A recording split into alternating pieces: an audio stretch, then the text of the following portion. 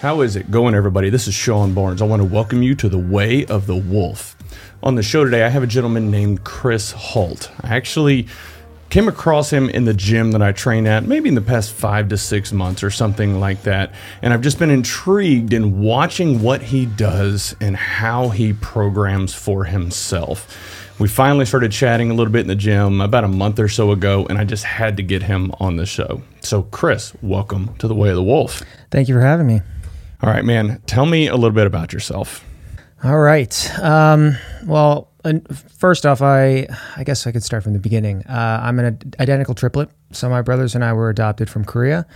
So my dad's from Pennsylvania. My mom's from New York. My dad worked for ExxonMobil. So when we were adopted, we lived in Jersey for about a year, like nursery school. And then we lived overseas for most of my life. So we moved to Sicily when we were babies. I don't really remember that too much. And then kindergarten to 5th grade, we were in Singapore. 6th grade, middle of 7th, we were in London. Middle of 7th to 10th grade, we were in Norway. And then our last 2 years of high school were in Texas. Okay, bounced around a lot, sounds like. Yeah. I mean, it was rough moving around so much as a young kid, but, you know, in retrospect, we just saw so much. You know, I mean, every country we lived in, we would vacation around the region. So we got to experience a lot. So. Well, that's pretty exciting. Yeah. Looking back on it now, did you appreciate and value what you were presented with back then? 100% no. I think about moments like when we saw Stonehenge. I remember it vividly, and I was angry. I might have been like 13, and I just said to my parents, I'm like, we're in the middle of nowhere. It's just a bunch of dumb rocks. It's cold. It's wet. Why are we out here? And so it's moments like that where I feel like I just want to go back and just kind of hit myself and say, look, this is like so much culture. You know, I mean, they took us we've been to, you know, Australia, been to all over Southeast Asia, Japan, all over Europe, you know, and it's crazy to think about everything we have seen. But, you know, when you're young, you don't really realize that just to travel to a country and visit is expensive. And we were doing it all the time. So, as you've kind of grown up into adulthood, have you continued to travel? Yeah, I mean, minus COVID, but yeah, I mean, I love to travel as much as I can. For me, it's, you know, when I meet someone that has never moved from their hometown, I find it fascinating. But then I also think, man, if they only knew how big yet small the world is, you know, and that I think we were fortunate enough because wherever we lived and even the schools we went to, we was exposed to so many different cultures and customs and people and backgrounds and ethnicities and religions and all that stuff. And so you just realize that there's so much commonality between everyone. And, which unfortunately I think nowadays people are just so focused on our differences. And so I think it was a good thing for us just growing up, even though it was challenging moving every few years. I still keep in touch with, I'm going to one of my friend's 40th birthdays parties tonight, and she and I went to school in Norway. So, you know, I still keep in touch with a lot of them. Okay. Yeah. All right. And what do you do today? So currently I am a nutritional and fitness coach, mostly doing remote work. Originally am an architect. So I went to the University of Miami School of Architecture, graduated. It was a 5-year degree, graduated in 2006. Worked for a firm downtown in Miami for a couple years, and then 2008 hit, and the economy crashed. And so I made the decision, instead of going to our New York office, which I really had a feeling that I would have probably been let go if I had moved up there, because kind of like last one in, first one out type of thing. And so I made the leap from leaving my profession to open, at the time, the second CrossFit affiliate in Miami. So opened that affiliate in 2008, owned and operated that with my business partners for about a decade. I started CrossFit in like 2005, but opened the gym in 2008, sold my portion of the business in 2018, moved out to Salt Lake City for a few years with my now ex-wife, but managed some CrossFit gyms out there, and then moved to Texas to work for, at the time, was one of my sponsors, Ancestral Supplements. Started working for Liver King. So I think anyone that's on social media knows Liver King. Now, I didn't know who he was till probably 9 months ago. Yeah, he only started his account maybe like a year ago. That is crazy. So I knew him before Liver King kind of existed, but the persona.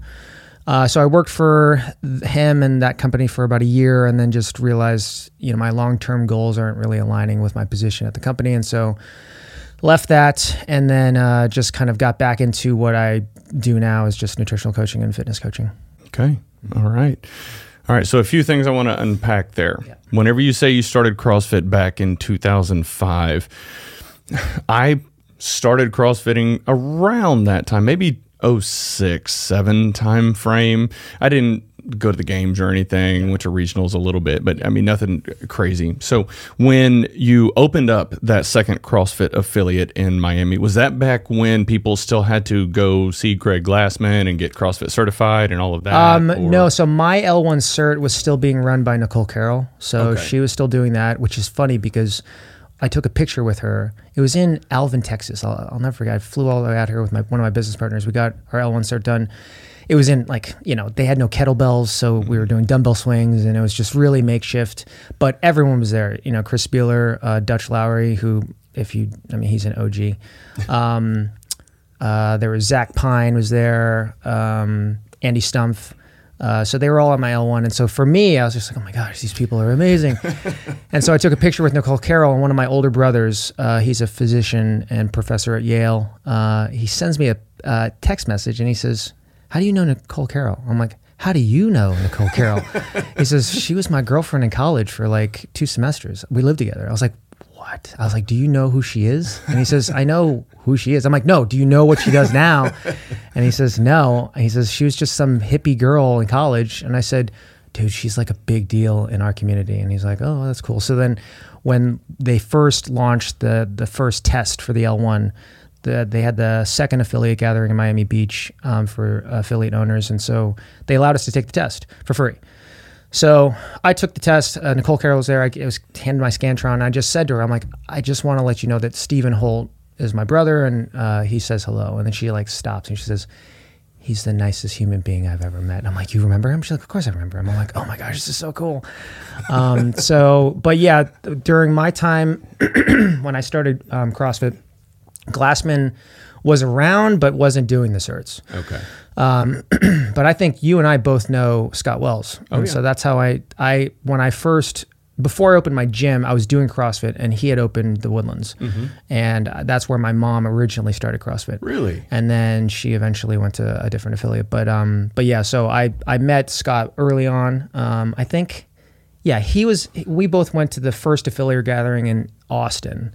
I think they called it like Phil Fest. I don't know. It was kind of weird, but so I've known Scott for a little bit. I haven't talked to him in a while, and then I found out that he actually went to my high school, because I spent my last years of high school in Montgomery High School. Oh yeah.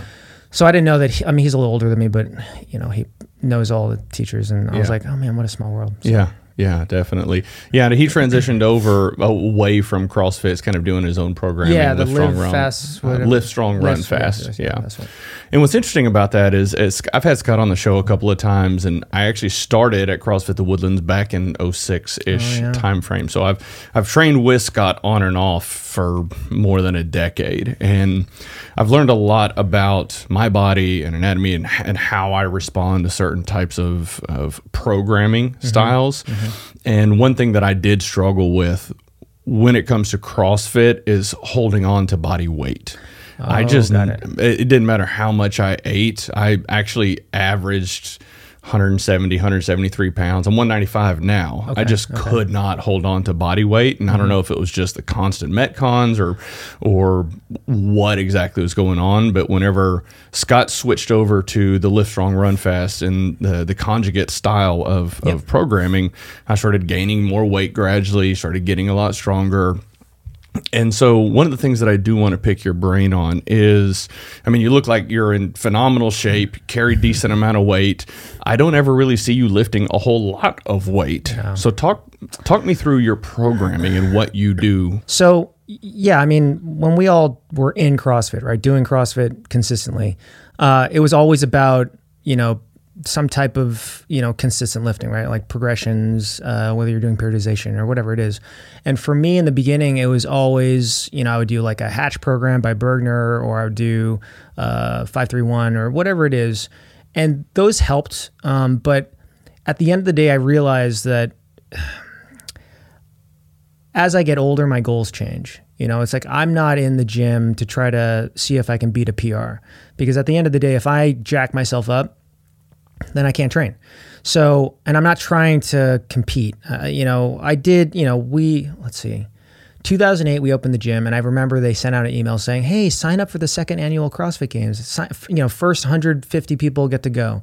And I just remember thinking, no, I'll come dead last. So why would I sign up not knowing what they were going to do? And that is one big regret. I'm like, I should have just gone, come dead last, and just said I was there.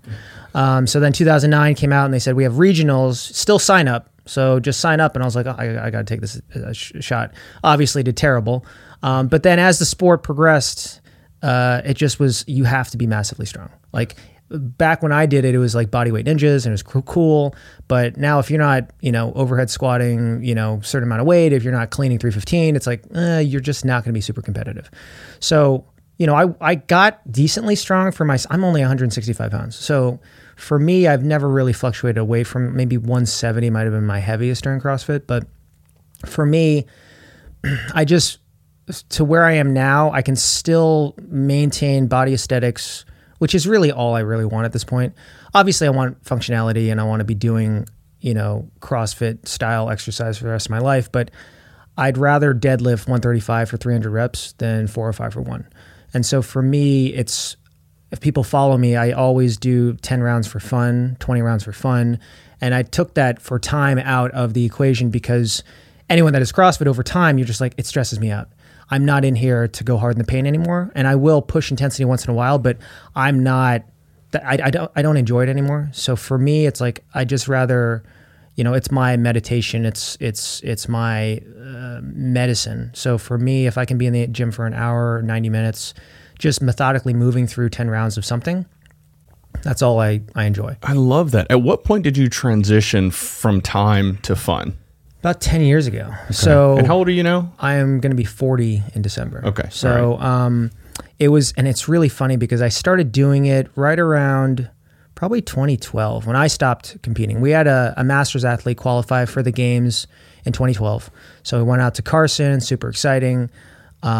He was somewhat frustrating because he was top 20 masters. So I said, look, and he didn't want to go. When he found out he qualified, he says, I don't want to go. I said, Greg, even if you come dead last, you're the 20th fittest man in the world. Like, isn't that pretty cool? And he says, yeah, I guess. So we get to California, and he's a firefighter. And so I remember we get to the hotel, he gets the bag of swag, right? And when I was at regionals and, sectionals and all the other, it was all like, you got nothing, right? Until they signed on with Reebok. And so he has all this stuff, jerseys, shoes, shorts. And he just looks at all the colors, he says, and he just flat out says, he's like, I'm not wearing this stuff, it's gay. And I was like, what are you talking about? He's like, it's so colorful. I only wear black, bro. And I said, okay. So he was just so obtuse about it. So he only wore his black shorts, which were not Reebok.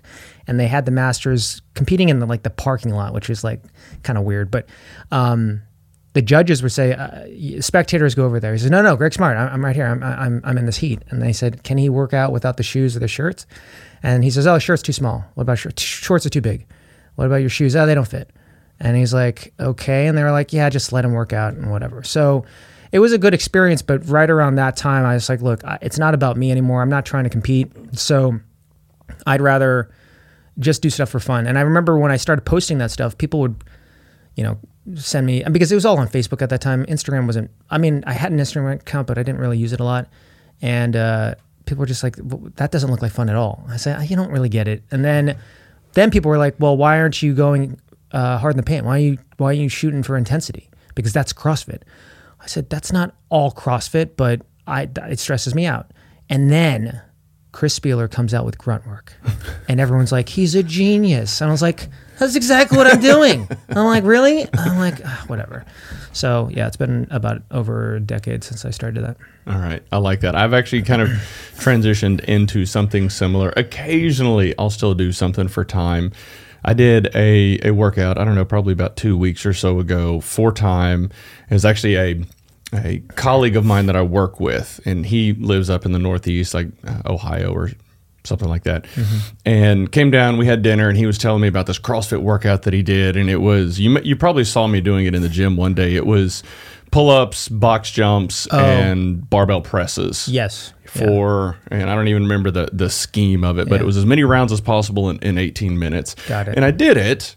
The first time I actually came out way too hot. Always. And 8 minutes in, I was dying. I was watching my heart thinking, oh God, this is not good. Yeah. And then about a week later, I did it again, and I paced myself, gave myself about 45 seconds to a minute rest between each round. Yep. And actually ended up getting a lot farther into it. But each time I did it, the next 2 days, I was wrecked, like completely destroyed. And I thought, it was fun in the moment, but man, now I can't train for 2 days. And I think we forget how much of a tax it is on your CNS, right? Like it's when you're doing it day in, day out, you're just used to that type of volume, and you're like, okay, I should just feel like this all the time.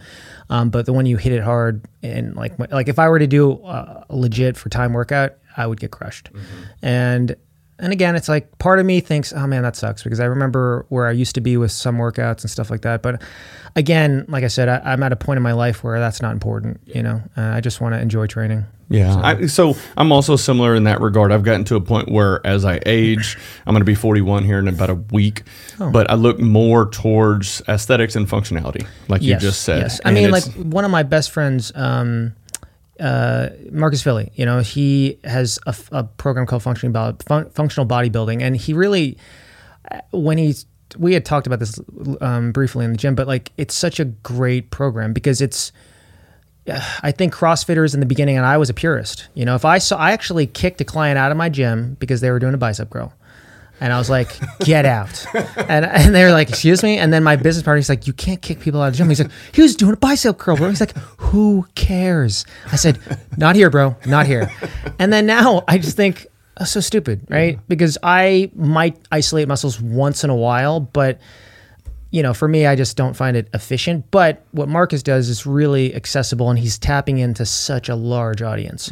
So it's people that are either not for CrossFit, but want functional training. Because again, it's all how you market it. It's all how you label it. Like if you just took CrossFit out of the name and said, we're going to do, I see so many people in our gym that are clearly bodybuilders, but when they train their clients, they're training them CrossFit style. So like one guy, I just heard him say, all right, we're going to do 21, 15, 9. I was like, nice.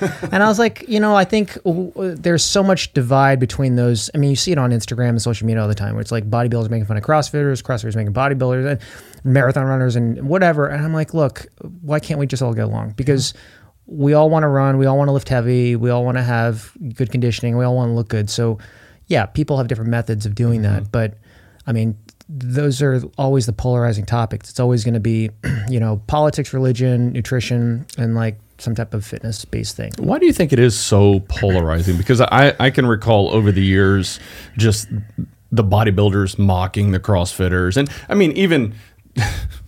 even now at Legacy, people will come like, you're that CrossFitter.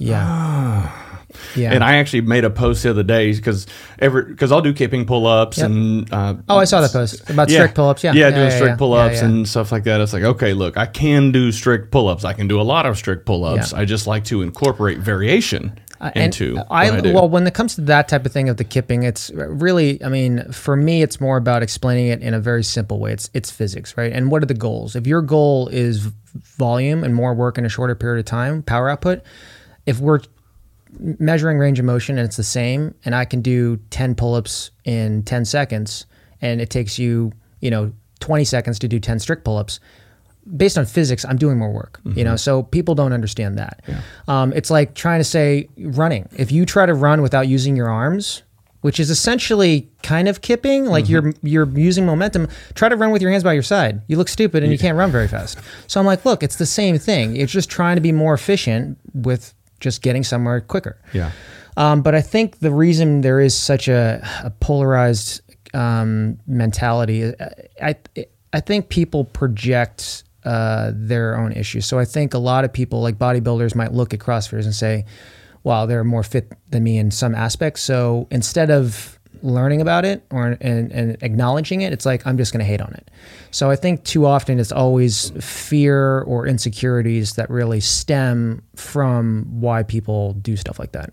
Okay. And look, like bodybuilders, some of them look amazing, but sometimes I'm like, oh man, look at that guy. He can barely, like, I bet you he can't run from danger. Like if we were running from a lion, I'd win. But it's like, look, I still give them massive amounts of respect because that's a lot of dedication, not only in the gym, but out of the gym. As you know, to keep on muscle, you have to eat. It's like a second job, which I'm not willing to do. So I do respect, and even endurance athletes. I mean, look at marathon runners when you see them running on television, you're like, wow, they don't look like they're running that fast. But when you see they're running like a sub 5 mile for 26.2 miles, you're like, what? Yeah. It's like, just try to hold that pace let's see how long you can hold that pace. Mm-hmm. So I think it's too often. I just wish that people were a little more, less, polarized about that. And it's always like the social media posts you see. I just saw some guy, he's a bodybuilder, and he made some posts about, he saw a bunch of athletes at the games doing, butterfly pull-ups. And then he's on the lat pull-down machine doing the circular motion. And it's just like, look, and I think what happens is because of social media, that almost encourages that because it gets engagement. Mm-hmm. And then people are like, well, that's hilarious. Let's share that because, CrossFitters are stupid, or that's not a real pull-up. And then I think social media is always, in my opinion, the root of many evils in this world.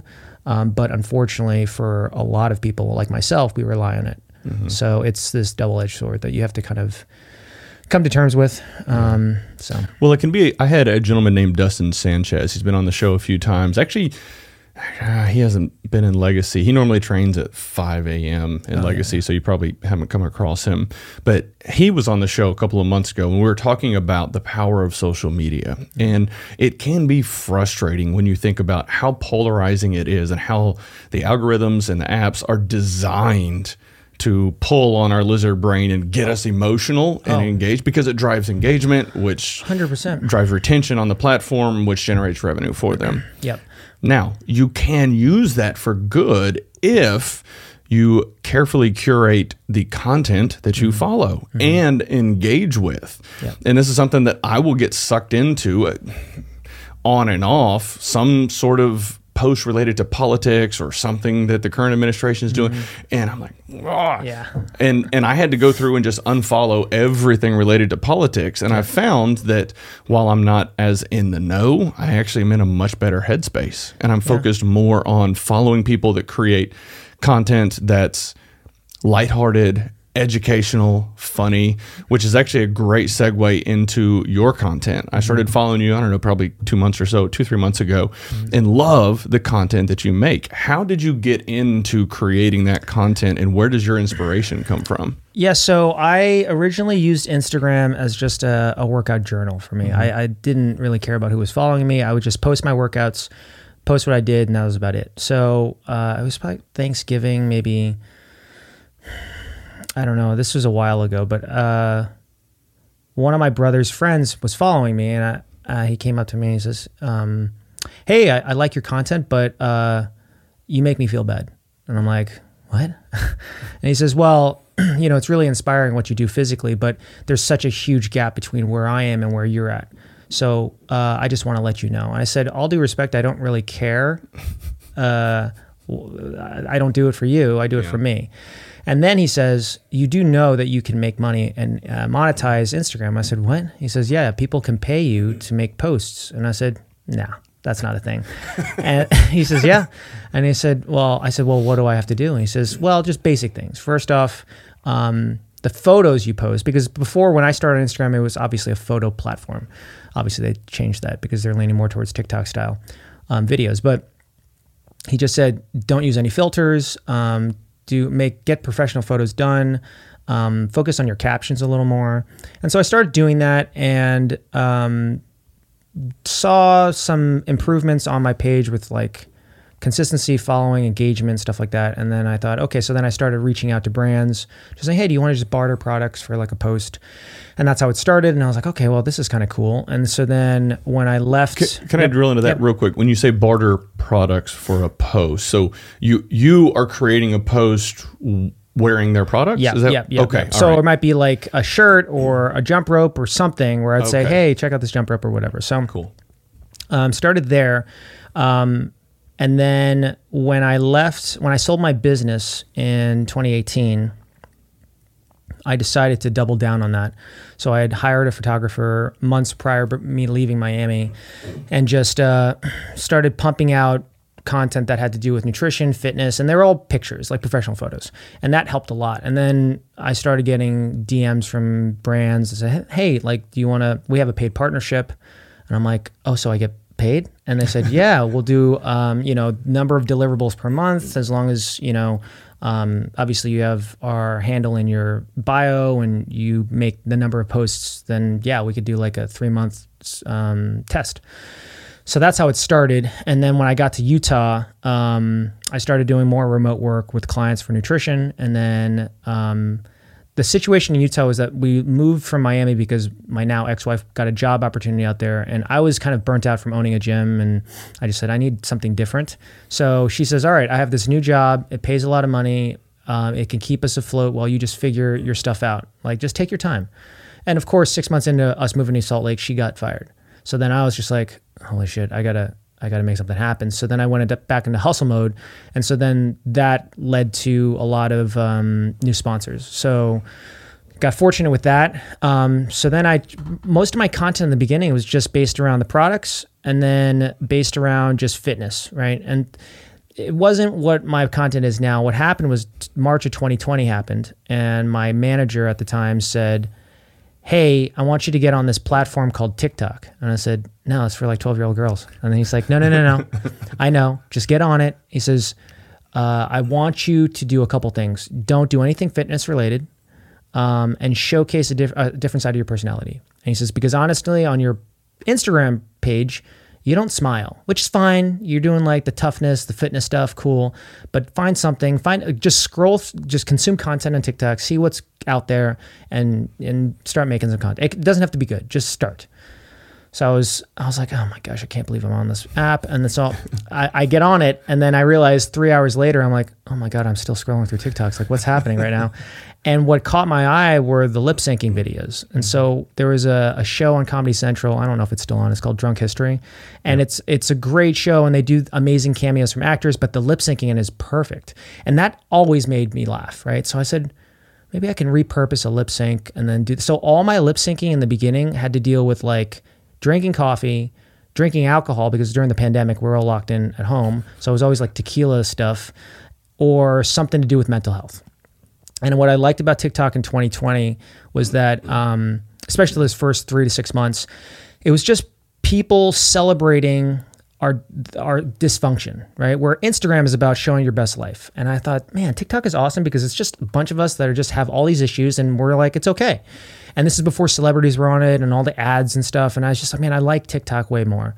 So I just doubled down on that, and then that just blew up. So then once I hit like 1 million followers on TikTok, my manager says, all right, so... Hold on. How many followers do you have on TikTok?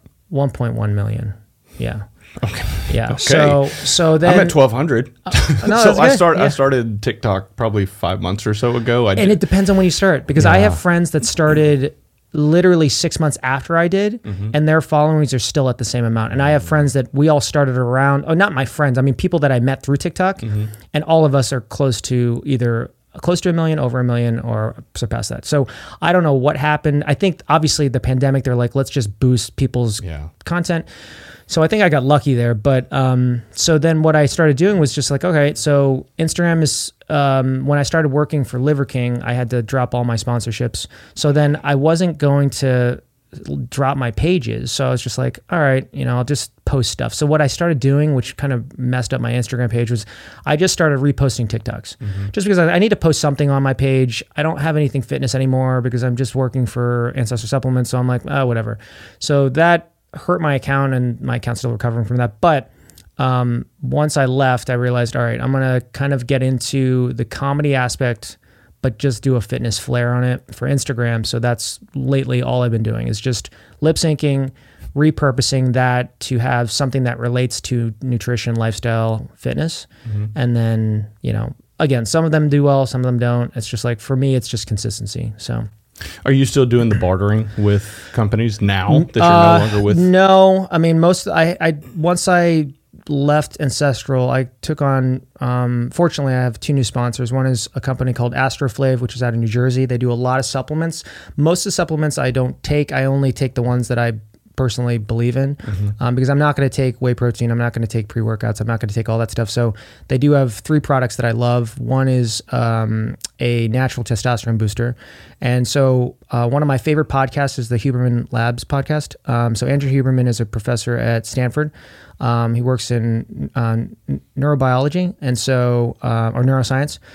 And so there are 2 extracts. There's one called Fidosia agrestis, which comes out of Nigeria. And then there's another one called Tongkat Ali, which comes out of Indonesia. And both of them are just shrubs, roots, extracts. And lots of clinical trials have been done on them. And it shows that they can naturally boost testosterone. We're not talking crazy numbers, just 200-300 points maybe. But I'm like, look, not that I have testosterone issues, but as we age as men, I'll take something natural or as natural as I can get rather than taking something that, is something I don't want to take.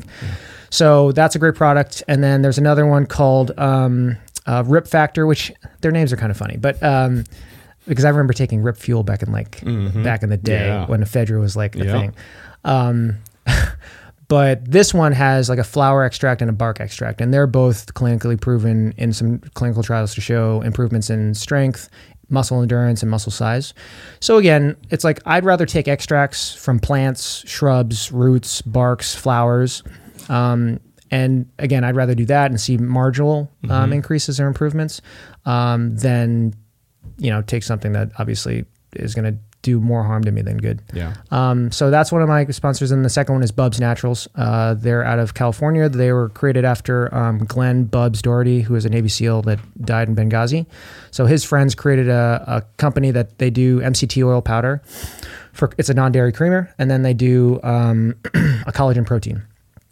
So but a great company, 10% of all proceeds go to charity. And so we had started a conversation, so they're 2 of my sponsors. So I'm really fortunate to have them as, and it's really, for both of them, it's really very much a family. And that's what I like working with brands like that. So like I had a long-standing relationship with 10,000, who I love, but I was unfortunate that I had to cut that contract early because of, the job with Liver King.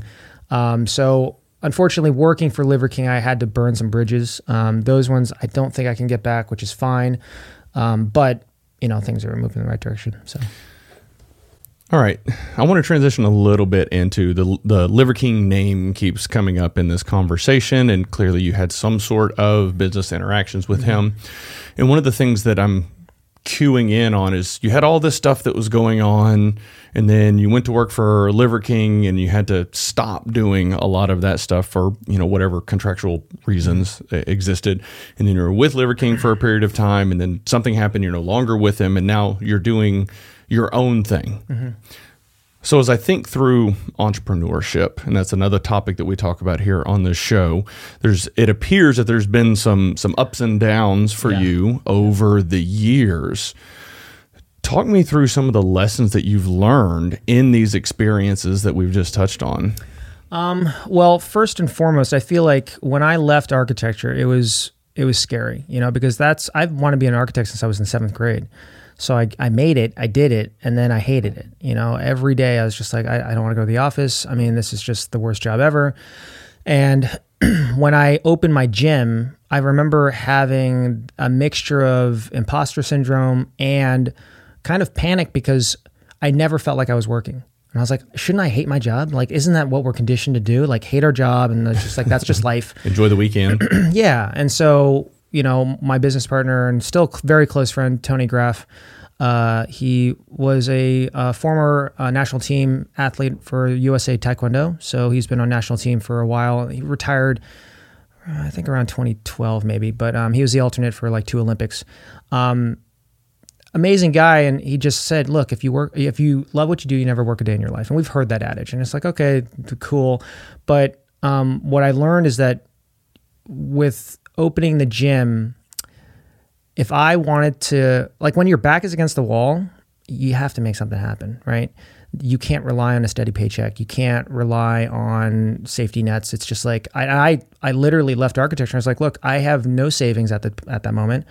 And I said, I have 3 months severance from my company and I got to make it work in 3 months.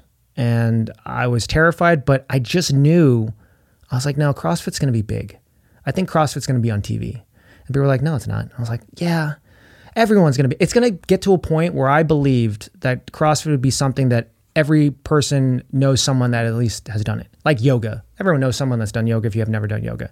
So I was thinking, no, this is big. And so with being an entrepreneur at that time, I just loved the fact that if I hustled, I could see physical returns, right? With just clients coming in, monetary returns. So, Glassman always talked about like people are always chasing money, right? But it's like, no, just focus on the quality of your service or your product, and that stuff will naturally come, right? So that's what I did. I just wanted to create an affiliate that that people wanted to go to. I wanted to create an affiliate where if I wanted to go to an affiliate, that's the affiliate I wanted to go to, right? Because there were no affiliates at the time. But then again, with Liver King, I think what happened there was that he just presented this idea that, the company was in startup mode. He didn't believe in side hustles. And at the time, I'm like, I can respect that. I just felt like there were a lot of opportunities that were, because if you meet him, he's a intense dude, right? But intense in so many good ways, right? He's got Tony Robbins vibes. Like he's got those piercing eyes, and he has presence that I've never seen in person with anyone. And I just thought, wow, if I'm just around him, I'm going to be more successful because this guy's already massively successful. And so what happened was just, I think the long-term trajectory that they had me on, it went back to just being an employee, having a boss. And I was like, look, I can work my ass off. I'm not going to see any return because I'm on salary. And then those were things that were just like, oh, I don't know, like that sucks, like this is not where I thought I'd be at 39, and a lot of those things. And I just started really thinking about it. I was like, look, where I want to be, I don't think I can get there in this position anytime soon. So, we parted ways, but we left on good terms. And I just said, I want to go back to what I'm good at, which is helping people. I enjoy it. And more importantly, I know I can, have more financial freedom by doing that. So it's interesting that people kind of find themselves in a position where they go and work for an employer, and they just they almost cross this line of, hey, I'm done being an employee. I can't handle it anymore. I want to go out on my own. And I've seen people that there's a few paths you can take. You start the side hustle, build it up, and that's kind of the safe approach. Or you just jump ship. You go all in, your back is against the wall, and you're forced to make it work. I've seen both approaches work for people over the years. But as you and I are having this conversation, I'm starting to think about it. It seems like, is there a higher probability of success when your back is against the wall because you have no other option, as opposed to doing it on the side and then never fully making that jump? Yeah, I think about those moments that I took those leaps, changed professions multiple times. And I like to say, I believed in myself. I just doubled down, tripled down on everything. But I know people that have done that and it just hasn't worked out. Right. Yeah. So like, I don't think that there's a magic formula. Mm-hmm. I think, unfortunately, it really depends on, what you're doing, what your product is, that you're trying to, sell or offer people. But I think it's kind of hard because I often think back, even now, like me leaving that job with Liver King, I was starting back at zero, and then I thought, how am I going to do this all over again? And fortunately, you know, I'm doing better now financially than I was even when I was in Utah. So like, I think I don't, and I was talking to my mom about this, like talking about the idea of people that have motivation and drive and, you know, have this proactive attitude to want more in life. Is that taught? Is that you're born with that? You know, and I wonder, you know, because when you look at all my brothers and sisters, there's 8 of us, you know, all of us are pretty successful, right? And so I wonder, is that upbringing? Because it can't be nature, because half of my siblings are adopted. So it's like, I think it is something that is taught and instilled, you know? Okay, so that's interesting. And whenever I think about, there have been a lot of studies done as far as the number of children that families have, and especially when you look at families that have, say, 3 children. Mm-hmm. Usually the oldest tends to be the leader of the group, the youngest is always the baby, and the middle is kind of a mediator of the group. And I haven't looked into levels of success for each of those roles as the children, but I have seen brothers and sisters or siblings that one is massively successful and the other is just sits on a couch or on the parents' couch and never leaves the house. And I find that very interesting, especially if they came from the same mother and father, same household, upbringing, realistically. And it is something that is that I'm curious about, and hearing your story, having so many siblings, and the fact that all of you have achieved success. That's something that's very interesting, and I don't know a lot about. Yeah, I mean, look, I have some siblings that definitely don't do as well, but for the most part, all of us are self-motivated, you know, and I think. I think there was a point where my youngest sister, she's the baby of the family. There were moments where I thought, all right, you know, she's definitely coddled a lot by my parents, and will she be able to survive on her own? And she is now. I mean, she's a teacher. She's doing great. She's about to get married. Like, so that's all awesome. And I don't know. I think when it comes to entrepreneurship, you know, I think that's also kind of this buzzword nowadays. And I think a lot of people, someone asked me the other day, like, do you believe in college? And I said, at this point, I don't believe in it. I think in this country, it's just a for-profit enterprise, right? And I still am paying off student loans from the University of Miami.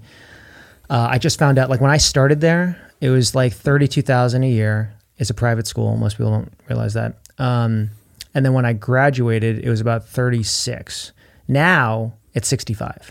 Whoa. And I'm like, what job are you going to get that's going to pay off if you were to take student loans out for all 4 years? And I was in a 5-year architecture program. So I just think, you know, that's why most companies like Apple and Google and all these, and I think Amazon maybe, they don't require college degrees anymore. And I think it's that idea that, we are taught to believe that that's the next step, right? You go to college. But I think about how much wasted time I spent 5 years where I'm not using any of the stuff even in architecture. Mm-hmm. I didn't use half the stuff I learned in school. Yeah. What could I have been doing to be making money? You know, so where is that return on investment? There isn't much. So, you know, I think college is great, you know, but let's be honest, even when I was applying for jobs after architecture school, no one asked for my diploma. And I just got really upset about that. I'm like, I slaved away for 5 years and you're not even going to ask where I went to school? Like, it's on my resume, but you don't want to see like proof or something? Mm-hmm. And they're like, no, it's all good. So I said, I could have just said I went to Yale. Like, how they wouldn't know. You know, they don't look it up. And so that was really frustrating. So I think nowadays, especially with, you know, the digital world, look, I'm making money online. And I don't need to have a brick and mortar business. I don't need to rely on rent or overhead or anything like that. So people can do really well remotely and online. And I think that's going to ultimately change. And I think it is currently changing the landscape in terms of where we define success as. You know? Yeah, I couldn't agree more with that topic. And, you know, one of the things, the company that I work for, the CEO is very adamant that you don't need a piece of paper for success here, which I respect and admire. And I'm starting to see this shift in the landscape where fewer and fewer organizations require a degree. Now, what I do see is those in leadership roles that have degrees are adamant you have to have a degree. Yeah.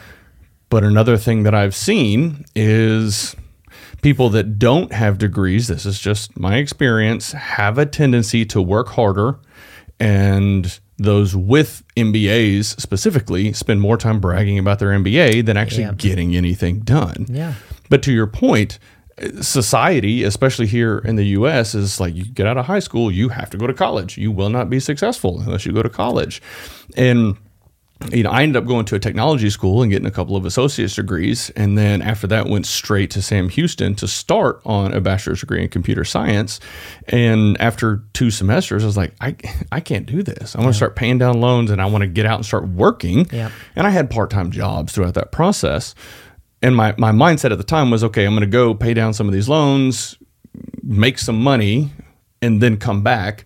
And my career trajectory just kind of started its ascent, and I just never went back. And I've just realized that it has never held me back from accomplishing the things that I want to accomplish. But I would even argue that if you had stayed in, it would have held you back, or would have stopped opportunity. It would have slowed the progression. Yeah, because look, unless you're a doctor or a lawyer, there's only like maybe a handful of degree or professions that require a college degree, right? Mm-hmm. Other than that, no, I don't. I think it's a waste of money. And look, in lots of countries, in Norway, for example, I mean, education is free. Mm-hmm. So it's like when you look at a lot of systems and industries in this country, it is obviously always boiled down to money. Mm-hmm. It's about money, money, money. How do we make more money? How do we profit off of people? Even in the food industry, I mean, that's another topic. But I think the wasted time on. And look, I learned a lot of great things in college. I made a lot of friends. I had my architecture school friends. I was in a fraternity, and then I was a co-ed cheerleader on the co-ed cheerleading team for the University of Miami. So that was 3 different groups, and it was super fun, right? But I think, man, how much money could I have been making in those 5 years when I was digging myself into debt just by going to college, right? Mm-hmm. So I think we need to more people need to have that conversation and say, look, college is not for everyone, and you can still be successful without going to college. Yeah. So I want to go back to something that you touched on earlier, the fact that you've kind of started and then restarted your entrepreneurial journey. Mm-hmm. And my question is, the second time around, was the ramp to success faster for you? Or was it about the same? I would say it was faster because I was fortunate enough to connect with a company called Linus Health. They're out of Denmark, and they create an online platform for online coaches to scale their business. So they had reached out to me. They said, look, you have a huge top funnel, which is just social media. Let's take advantage of that.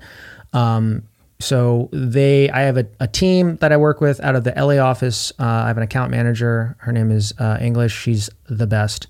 She helps me with social media strategy. We do weekly meetings. She'll go over metrics of where I'm at, trajectories and stuff like that, campaigns that we want to be doing on social media. But when I started doing nutritional coaching remotely in Salt Lake City, I could only handle maybe like 30 clients.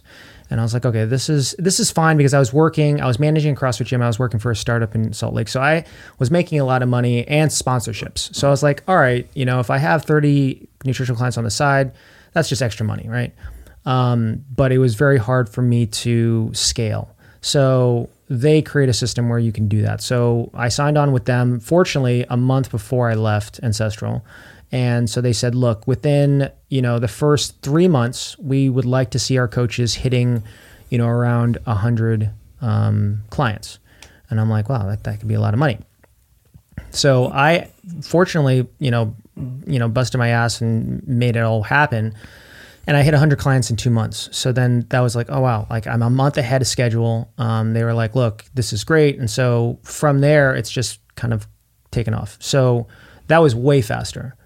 Because that was only 2 months, where it took me, 6, 12, 18 months just to get clients. But I wasn't really focusing on social media as my funnel, right? So that's why I use TikTok and I use Instagram to just generate leads. Do you think the key to that more aggressive ramp was experience or right time, right place, or I think it's a little bit of a lot of things, but I think it's experience, because when I have a consultation call, I mean, I don't believe that I'm trying to sell something. I'm just saying, look, someone comes to me and they are overweight, or they've tried everything under the sun, or they said, oh, I'm going to do a gastric sleeve because I got nothing else. There's no other hope for me. If I can just talk them through of how I coach, which is very different than all nutritional coaches, and basically show them, and really it's more about, no one cares about how much you know, they care about how much you care, and so that's what I care about. I care about them getting results. I don't care about getting money from them, as much as obviously this is, a livelihood. But if they don't get results, then no one wins in that relationship. They're my marketing, right? Because I don't do paid advertising right now. So if I have someone walking around the world and they've just lost 60 to 100 pounds, yeah, other people are going to be like, hey, what are you doing? And then word of mouth. So for me, I think what helped me the most was definitely the experience, because I've had hundreds, if not thousands, of consultations over the years. And so I just know how to have a conversation, to listen, to basically explain to them how I can help them. Because as much as we're all so different, we're all very similar, and a lot of people have the same issues with regards to root issues, and just explaining to them that, consistency is obviously everything, but I also spend a lot of time talking to my clients about their triggers, right? Because if we don't talk about someone's trauma, someone's relationship with food, which stems from our childhood, a trigger, we don't talk about those things, then it doesn't matter, because sooner or later they're going to get triggered again. And then they're just going to go down the deep end with just, coping with food or coping with alcohol or whatever it is. So I believe that if we don't talk about the real stuff, then no real long-term change is going to happen. So that is something very different that I do in terms of coaching. I was about to ask, what is it that's different about what you do? And what you just described is huge. Yeah. I mean, that is very substantial, and those triggers are very real. And as I'm flashing through other nutritionists that I've worked with over the years, I don't recall having conversations around that. It's like, here's the meal plan, consistent, come in, get your measurements.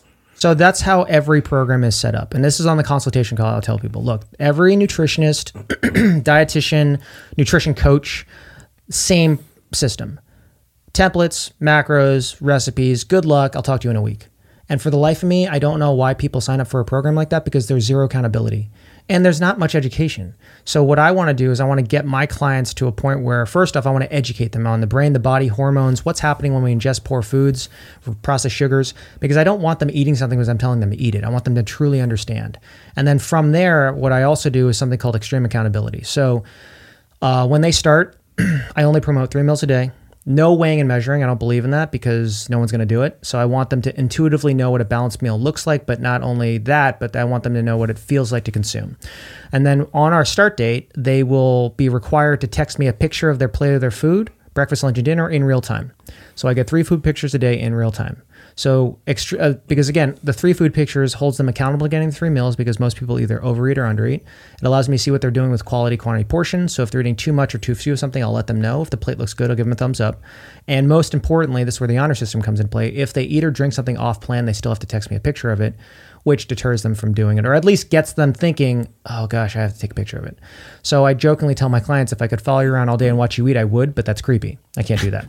So with technology, we can do that. And honestly, I just know how humans work. All of us, if given the chance, we will all choose the path of least resistance. Even myself, right? So holding them accountable on a daily basis, and I'm on call to them 24/7. So anytime a client has a trigger, has a weak moment, is unprepared, they say, Chris, I only have Chipotle and Five Guys in front of me. What do I do? Chris, I'm going to a restaurant Friday night. I don't know what to order off the menu. All restaurants have menus online because of COVID. They text me the link to that menu and I pick for them. So in the beginning, I'd be their eyes so that over time they can develop that uncanny ability to be able to navigate in the real world. So I think that makes me very different from any nutritional coach or any dietitian, anyone like that, because they're just spitting out templates. And honestly, it's not, I've never known anyone that's worked with a dietitian or nutritionist that has a license to do so that has given them long-term success. I mean, look, you can get them to lose weight, but if they can't sustain the weight loss, then who cares, right? So I think the template method works great from a scale perspective for the nutritionist to be able to scale their business. However, it is contingent upon the client and their ability to stay strict. How driven are they? Are they intrinsically motivated to do what needs to be done? And a lot of people aren't. They're not. Because they might do one recipe, right? And then eat like crap for the other 2 meals. And then it's like, okay, then this doesn't work. Yeah. Or you give them a recipe and they change it. They're like, no, this is calculated for macronutrient breakdown, caloric intake. And if you're going to add something to it, it's a moot point, you know? So I understand that method. And even though what I do takes a lot more work on my end, like I said, if they don't get results, then no one wins, you know? And so I think that is the one challenge, again, with the company that I partnered with, Linus, they have a model where it is a weekly check-in. And I was doing that in the beginning and I just wasn't seeing consistency. And so I said, I'm going to go back to the old way I did things when I did nutritional coaching, which again, we can have discussions on how scalable that is. But ultimately it gets results because they actually feel like they have a coach in their pocket. Anytime they need support, they reach out. So. Well, that was exactly where I was going to go next, is your method that you've just described. I can see and appreciate the value that you bring to the table. But as I think through entrepreneurship, and a lot of the coaching and things that I do are with entrepreneurs and how to scale their business. My question is, how do you scale that? So the goal eventually is to basically have a team, have assistants, you know, like, so I would have a team that, you know, percentage of my clients would send them food pictures. As long as, you know, I train those people and we're on the same page with that. It doesn't always have to be me. It's just someone, you know, it's just having someone to reach out to know that you need to check in with. And I think that that's the goal. Yeah. Because obviously once I get past a certain number of clients, there's not enough of you to go around. Yeah. So, well, and I think that's a challenge that a lot of entrepreneurs struggle with, because when you start a business, it is just you. You've got to figure out how do I handle invoicing? How do I support these clients? How can I be responsive to every one of my clients? And then the entrepreneur becomes the bottleneck at some point. Yes. And I see a lot of business owners that kind of create a job for themselves instead of building a business, because maybe they're reluctant or hesitant to bring someone in to help and to let go of that, because they it's their baby. Yep. And that's everything that they've done. And I will be the first to say that I am guilty of that, you know, and I think when it comes to the way that I coach, you know, as long as, like I said, I train someone that we're on the same page, then we're good, you know. But yes, you can be your own worst enemy, right? You can kind of stop yourself from growing just because you're trying to control everything. And sometimes, you know, you just kind of let things go, and that's the only way to scale. Yeah. So, what is one of the biggest things that you want to leave with the viewers and listeners from this conversation? For me, it's, you know, we have the holidays coming up, or Halloween is in 2 days. This is my favorite time of the year, the last 3 months. And what I want to tell people and get this across is that there is a way to get through the holidays without gaining weight, without digging yourself in a deficit or a hole come January 1st. Because in my opinion, New Year's resolutions are BS. They're just lies we tell ourselves, and they're empty promises. So why not learn how to navigate through the holidays? And I'm never going to say you can't have certain things, but don't eat like a jerk for 3 months. You know, it's like there's a way through that, but it doesn't happen without accountability. And again, my goal as a nutritional coach is to get my clients to a point where they can fire me. That's the goal. The diet industry is $1 billion industry because they're very good at giving people the ability to lose weight, but they give those people no tools to thrive on their own. And that's done by design. So my goal is to give people tools to go over, what does maintenance look like? What does a treat meal look like? When is it okay to have alcohol? You know, because celebratory events, holidays, vacations, these things aren't going away. So why just kind of put your head in the sand and just say, I'll let future self deal with that afterwards, when we all know gaining weight is so easy, but losing weight is so hard. So it's just I want to get across that there is a way, and too often I think people just want to, not think about it, and they just kind of, lean into that self-saboteur voice and say, it's okay. You'll hit the ground running January 1st.